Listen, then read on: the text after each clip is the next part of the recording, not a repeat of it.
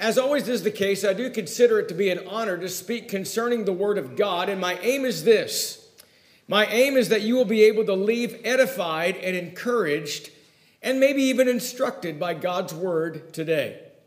As you can see on the screen, the title of our lesson is Having the Mind of Christ. What does that mean?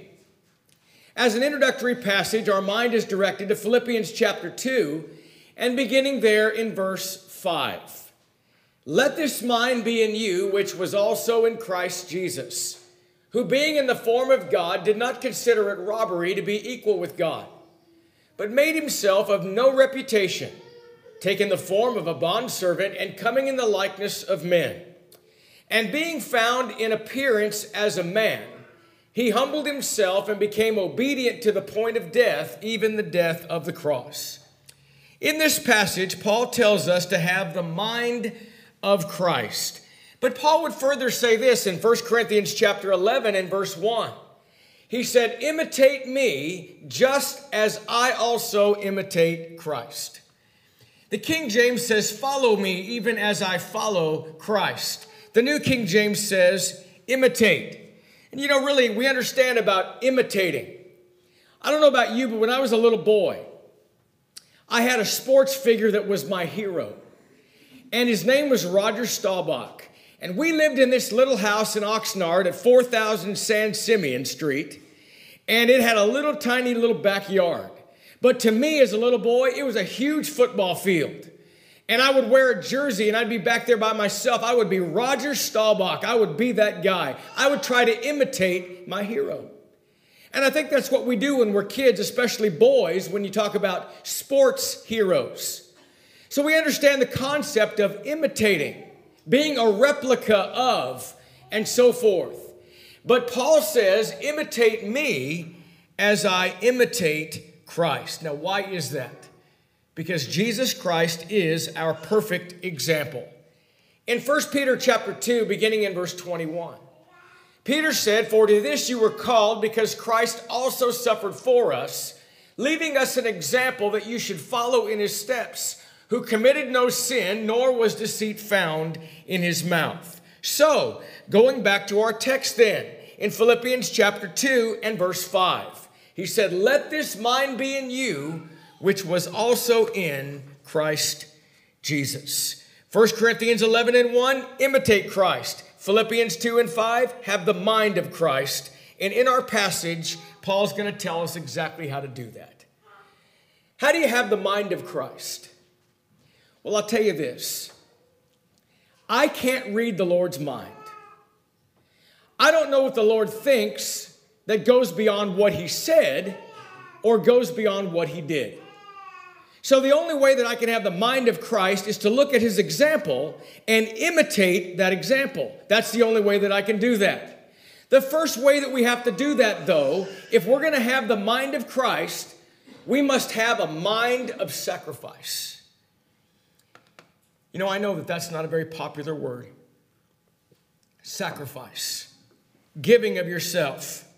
But in Philippians chapter 2 and verses 6 and 7, Paul said, who being in the form of God did not consider it robbery to be equal with God, but made himself of no reputation, taking the form of a bondservant and coming in the likeness of men. So he sacrificed the blessings of heaven. Notice this passage here. And he did not consider it robbery to be equal with God. What does that mean? Well, first of all, in the very beginning, the Bible says that Jesus Christ was there with God. In fact, even in the creation, in Genesis chapter 1 and verse 26, let us make man in our image.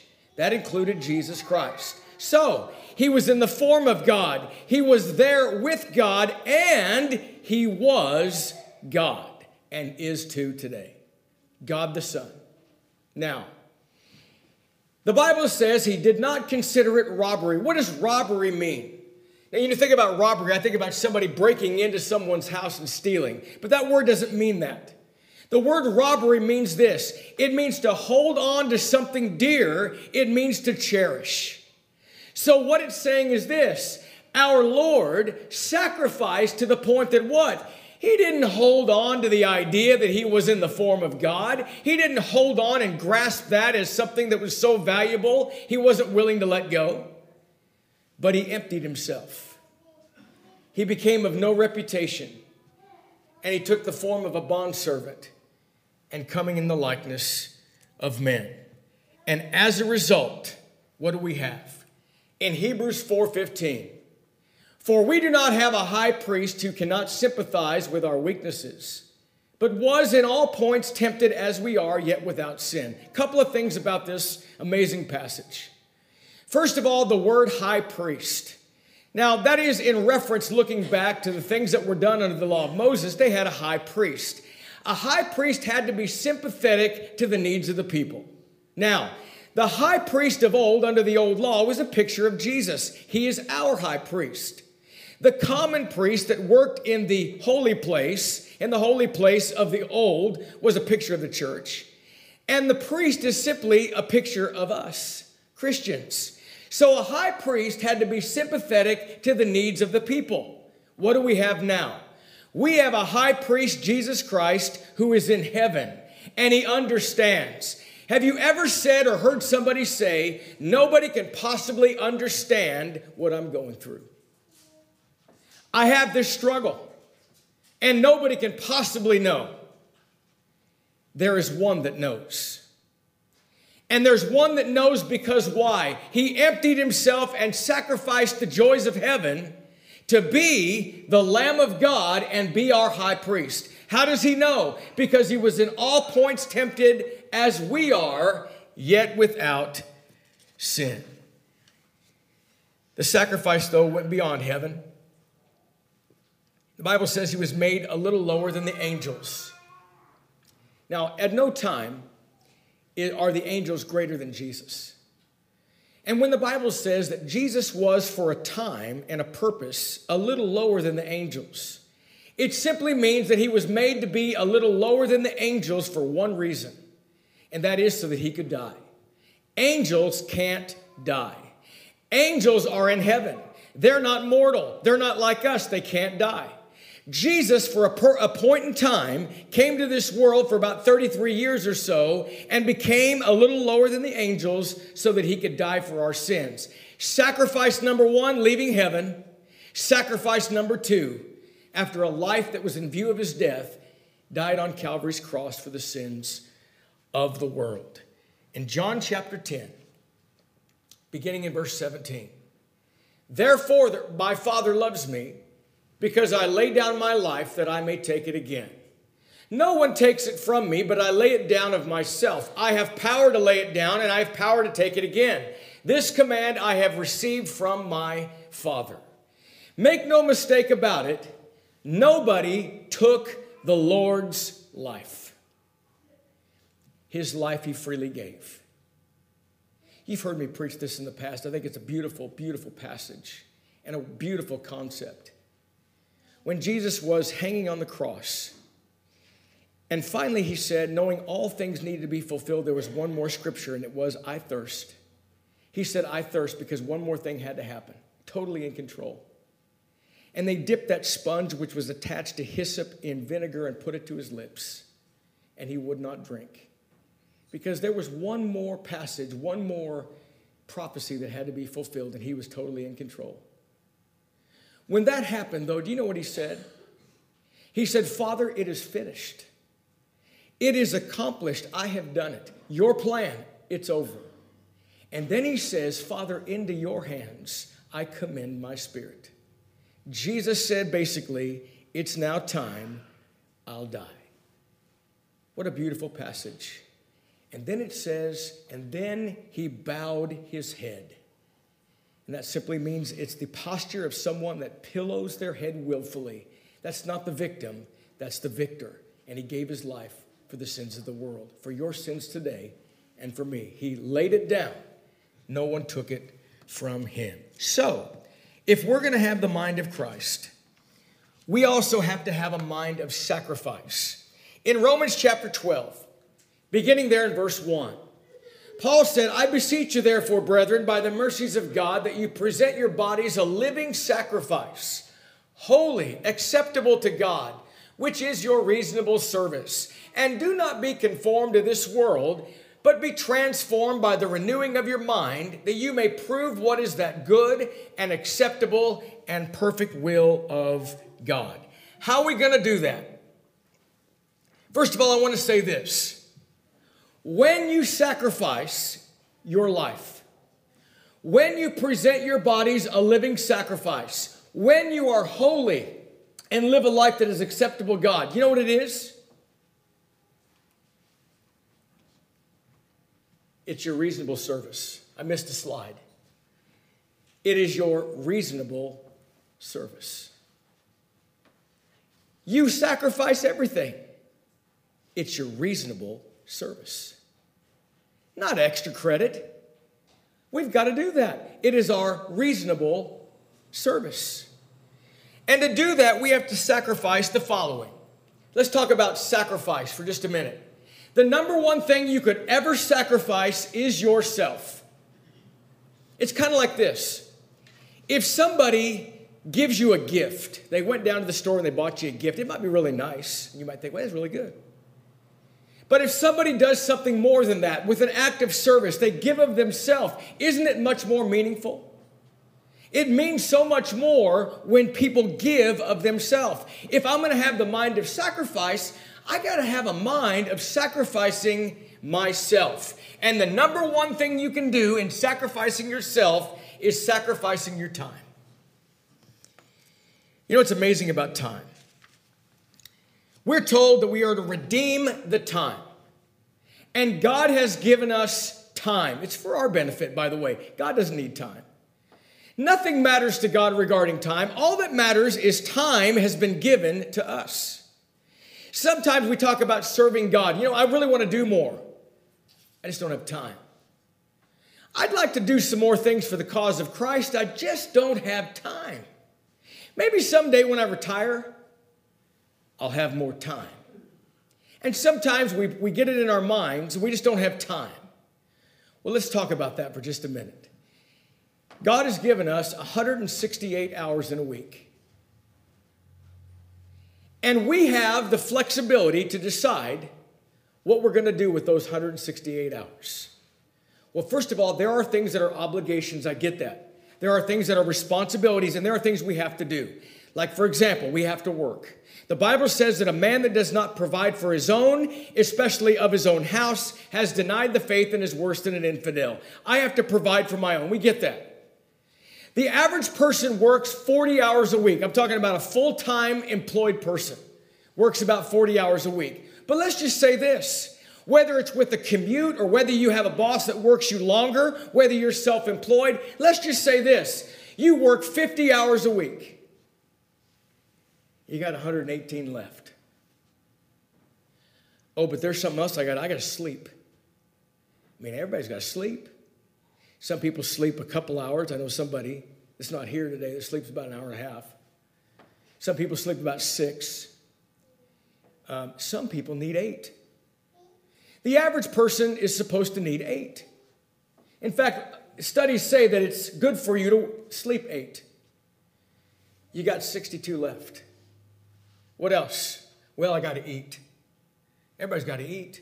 Let's just say this. Let's say every time you ate, you took 1 hour. You took an hour break just to eat. Even if you did that, that's 21 hours in a week. You got 41 left. Oh, well, you know, I got to have some recreation. Because all work and no play makes Frank a dull boy. Yeah, got to have a little recreation. All right, let's do that.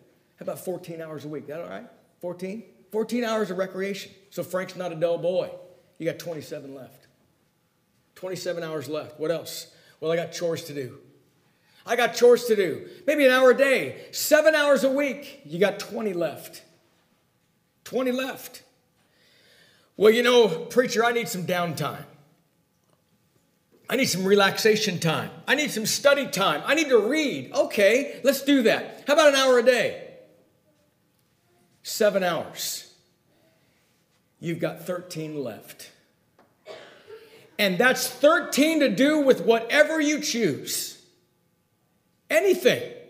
And by the way, all of these are flexible. These are just an idea, throwing them out there. And even if these things are extreme, you still have 13 hours left.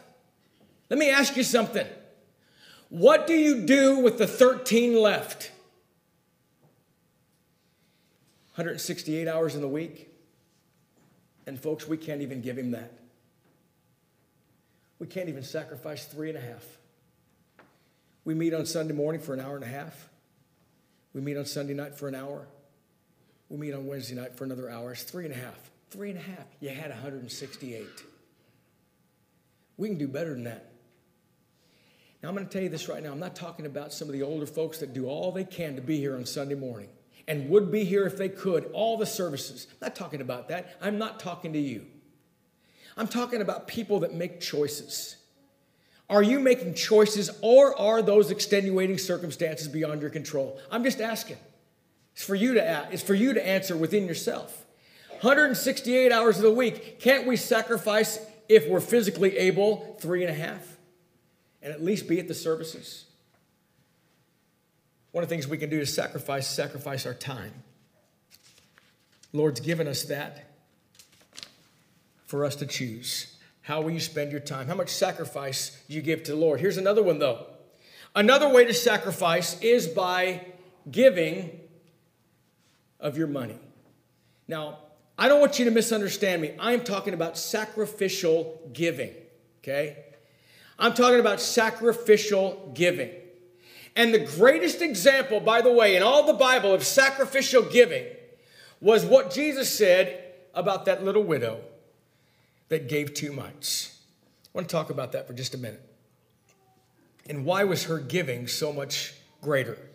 In Mark chapter 12, in verse 41, Jesus sat opposite the treasury and saw how the people put money in the treasury. And many were rich, put in much. You know, sometimes we measure the gift based on the amount. And Jesus, though, is sitting there that day, and he looks out and he sees all these rich people. And they're putting in a great amount. In fact, this was at the time of the Passover, and thousands of people would have been in Jerusalem for the Passover. And Jesus is viewing all of this, and he sees all these rich people show up, and this great crowd of people, and you can just imagine this great, tremendous crowd of folks. And the rich people are putting in huge gifts. I read the scholar one time that said that oftentimes what they would do, they'd make a huge show of it too. In fact, they'd even have a trumpeter that often followed them and blast the trumpet when they put in their money. Look what I did. Maybe that's why the Lord, as I paraphrase, said, don't blow your horn when you do your giving. Just give. And then all of a sudden, though, there was somebody else. There was somebody else that caught the Lord's eye. It was a little widow, and she came and threw in 2 mites. You know, Mark's account shows that she was all alone. And I want you to picture this if you can. Maybe she was one of the victims too. You know, the Bible talks about Jesus condemned those that would rob widows' houses. Maybe it was her. Maybe she was one too that he was referring to. But in the midst of all of this and all this great giving, he spots a little widow. And he says something about her. One little widow came, and she captures the Lord's eye, and she threw in 2 mites, which make a quadrans, and the King James says a farthing. Now, what in the world is a mite? A mite is from the word lepta, and it's the smallest of all copper Greek coins. And those that are familiar with Roman coinage, for example, understand that 2 mites, and by the way, it'll make sense at the end. 2 mites is a quadrans. A quadrans is a quarter of a Roman assarius. Okay? Doesn't mean anything to us yet. It will. An assarius is 1/16 of a denarius. Okay? A denarius was the average daily wage. In fact, in the New Testament, somebody worked all day, they got a denarius. They got 1 denarius, 1 denarii for 1 day's wages. In today's monetary breakdown or exchange, it would be this. A denarius today would be about 16 to 18 cents. Okay? So, an assarius is worth about a penny. Therefore, a quadrans is about a quarter of a penny. This precious little widow was the example the Lord chose. And she gave a quarter of a penny. She didn't have anything. You know what's amazing to me? The heart of people that sometimes don't have much at all, but they give all they can. Sometimes we think about, well, if I had a lot more money, I could give more. I got this from Terry the other day. He looked up a statistic. And if you were planning on using this in the future, sorry about that. But he looked up a statistic. And people in times of depression gave more then, percentage-wise, than they do now. We have all kinds of luxury around here. Absolutely. You got heated seats, you got all this stuff in your cars, all kind of AC going. We got all this luxury. And yet we give in a percentage-wise less than people that gave when they were truly poverty-stricken. This little widow gave a quarter of a cent, and to all those that gave a tremendous amount, it was literally nothing. And yet, the Lord had something to say in verse 43. By the way, it would have looked like that. So one scholar says this would have been 2 mites. This would have been a quadrans. That's all she had. That's all she threw in. Now, Mark 12:43. This is what Jesus said about that. So he calls his disciples to him and said to them, assuredly I say to you that this poor widow has put in more than all those who had given to the treasury. Interestingly, Gould says that the meaning of this is that the woman cast into the treasury more than all the others combined. She gave more than all those who had given combined. And why? They put in out of their abundance, but she out of her poverty put in all that she had of her whole livelihood. What makes her gift so precious in the Lord's eyes? What makes her gift so precious is they put in out of their abundance, but she out of her poverty. And isn't that kind of how we do? Sometimes we do that. And you know, sometimes we don't mean to. We just fall into this trap. I got all these bills. I got all this stuff. All these obligations. When I take care of all of that, if I have any left over, I'll just give the Lord a little bit of that. Have you ever stopped to consider that it's all the Lord's anyway? That he has provided, that he has blessed us. It's all his anyway. And when we give, we're just giving back a part of what he has blessed us with. It's all his. And we have an opportunity to do something with it. It's our choice. But how much? Do we give just to give because we have to? Or do we give because we're willing to make the sacrifice that we should make? It's not the amount of the gift that earns the Lord's approval, but it's the spirit of the giver and the sacrifice that's involved. J.W. McGarvey said this. He said, we are disposed to measure the value of actions quantitatively rather than qualitatively. Moreover, we are better judges of actions than motives, and can see the outward conduct much clearer than inward character. But God's word constantly teaches that he looks inward. In the case of the value of this woman's gift, it was measured by quality and not by quantity. In quantity, it was 2 mites. In quality, it was the gift of all she had. Macmillan said this, and you remember when Jesus said it's easier for a camel to go through the eye of a needle than a rich man to get into heaven, right? What did he mean? Macmillan says this, it's just more difficult for a rich man to enter heaven simply because of the virtual impossibility of making any real sacrifice, and thereby coming to know the devotion of that kind of discipleship. Large amounts out of abundance simply cannot be compared with the total gift of one's poverty. One more, Cranfield said this, the gifts of the rich, though large, were easy gifts. The widow's gift, though tiny, meant a real surrender to herself to God and trust in him. And therefore, an honoring of God, as the one to whom we belong completely and who is able to care for us. It's about sacrifice. But also, Not only do we have a mind of sacrifice by sacrificing our time and our giving, but here's another one. Maybe you've not thought of this. We show and we sacrifice when we exercise our liberties. Are you willing to sacrifice when you're exercising your liberties? What in the world are liberties? I'll tell you what liberties aren't. And this is kind of what people think liberties are. Oh, liberties are the things I get to do. And you can't say anything because I'm allowed to choose to do that. And whether you like it or not, I'm allowed. Is that what Paul meant in Romans 14? Is that what Paul's talking about? 1 Corinthians 8? Is that what he's talking about? Let's talk about that. Let's talk about Romans 14. What really is the principle of liberties? Let me just say this. Here is a liberty. Get this, please. Where God's word does not legislate, the believer is free to exercise choice. In other words, it's something that's not wrong.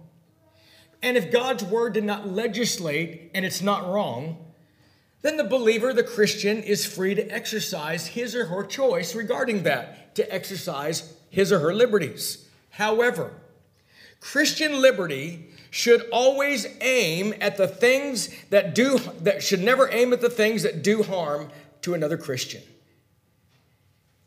and harm them spiritually in their spiritual life. It has to be things that are of non-essentials, and it has to be things where it's not wrong, and it has to be things where the Word of God does not legislate. All right, quickly now, Romans 14. 2 examples he gives: the kind of food you eat and various days you recognize. Romans 14, beginning in verse 1. Receive one who is weak. And by the way, weak in the faith does not mean weak Christian. Get that. It doesn't mean he's just a weak Christian. No, it's weak concerning his conscience.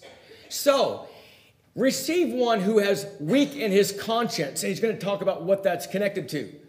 But not to disputes over doubtful things. Here it is. For one believes he may eat all things, but he who is weak eats only vegetables. It's not talking about a weak Christian. It's talking about weak concerning your conscience. If somebody thinks it's wrong to eat meat, and they have a conscience against that, they can choose to not eat meat. Okay? Some say they just eat vegetables.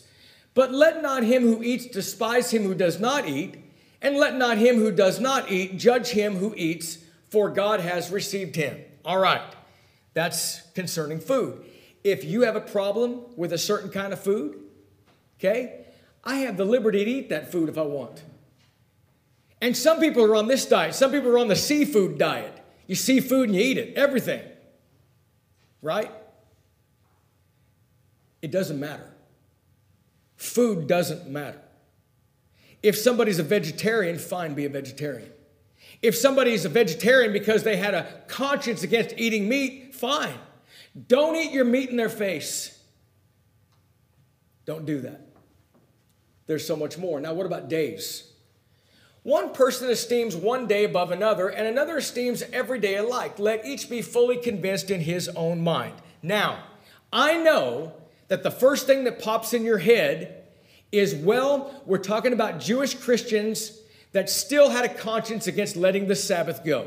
Because, by the way, in Christianity, we don't recognize the Sabbath. We have a new day. It's the Lord's Day. It's the first day of the week. So we don't have the Sabbath under the law of Christ. We know that. So people look at this verse and they say, well, that's what it is. It's talking about the Sabbath. But remember this, please. He's not just writing to Jewish Christians or about Jewish Christians. He's writing to Jew and Gentile Christians alike. And both Jew and Gentile Christians both had various aspects in their mind about eating, and both had various thoughts in their mind about various days. So the one that's called weak, that's the one that has a problem with his conscience regarding that matter. One that's strong is one that doesn't have a conscience against that. And by the way, it's okay because it doesn't matter. It is a liberty. What else? He continues in verse 6. He who observes the day observes it to the Lord. He who does not observe the day does not he observe it. He who eats, eats to the Lord. For he who gives God thanks, and he who does not eat to the Lord, he does not eat and gives God thanks. Verses 14 and 15. I know and am convinced by the Lord Jesus that there's nothing unclean of itself, but to him who considers anything to be unclean, to him it is unclean. Yet if your brother is grieved because of your food, get this, you are no longer walking in love. I'm going to read that again. If your brother is grieved because of what you do with your liberty, you are no longer walking in love. See, so it's not, I get to do it and you can't tell me I can't. It doesn't mean that at all, does it? In fact, look at verse 20. Do not destroy the work of God for the sake of food or for the sake of your liberty. Don't destroy the work of God. All things indeed are pure, but it is evil for the man who eats with offense. 21. It is good neither to eat meat nor drink wine, nor do anything by which your brother stumbles or is offended or is made weak. Interesting passage here.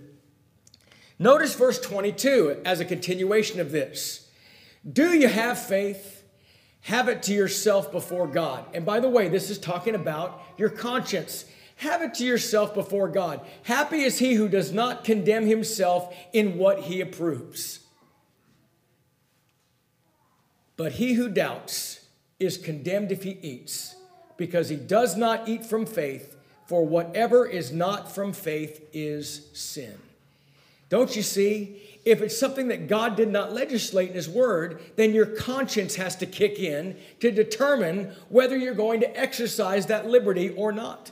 If you have a conscience against it, don't do it, because something could be not wrong in itself, but violate your conscience, so you're not doing it as of faith, and it becomes sin to you because you go against your conscience. That's what Paul said right there. Whatsoever is not of faith is sin. So let's sum it up by saying this. Here's the attitude we have to have when it comes to liberties. This is what Paul said in 1 Corinthians 8:13. Therefore, if food makes my brother stumble, I will never eat meat, lest I make my brother stumble. Now, let me give you the practical way that happens. If I eat meat and Terry has a conscience against it, and I willingly and willfully eat that in front of Terry, I am causing him, or I fear that I'm doing so, I'm causing a stumbling block or an occasion to fall before Terry. Why? It violates his conscience. If Terry then eats the meat, he offends or sins. Therefore, I shouldn't do that. You know what Paul said? It doesn't matter about meat. Eat your meat in private. But I'll tell you this. If it would cause my brother to stumble, I'll never eat it again. Is that your mindset? Because to have the mind of Christ is to have the mind of sacrifice. To have the mind of sacrifice is to understand you have to sacrifice when it comes to exercising your liberties. We've noticed 3 ways that we exercise or we sacrifice ourselves. We do so by our time, our money, and also exercising of liberties. This flows right in this, though. Notice, though, there's a condition here. To have the mind of sacrifice, we have to have the mind of humility. If you don't have the mind of humility, you won't care. We get that, right? If I'm not a humble person, if I have no humility at all, I'm not going to care. So how am I going to have a mind of sacrifice if I don't have a mind of humility? They go together. In fact, a mind of sacrifice stems from a mind of humility. Philippians 2:8. Let's look at Jesus again. And being found in appearance as a man, he humbled himself and became obedient to the point of death, even the death of the cross. The word humble literally means to make low or bring to the ground. Okay? Do you know what the English word that's the closest in translation of this Greek word? There's one word. It's the closest English word to what this means. And it's this right here. Humiliation. Humiliation. That's what the Lord did. He submitted to humiliation. That's humility. That's humility. He accepted humiliation willingly. Have you ever been humiliated? Have you ever been criticized? Have you ever been put down for the cause of Christ?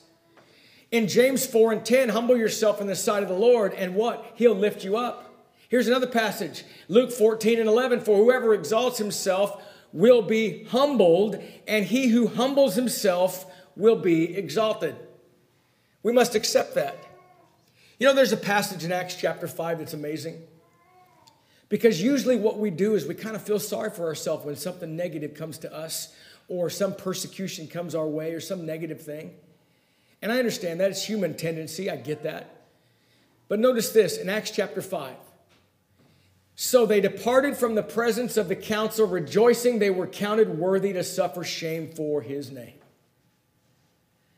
Have you ever done that? Thank God that you were able, you had the opportunity to suffer for the name or the cause of Christ.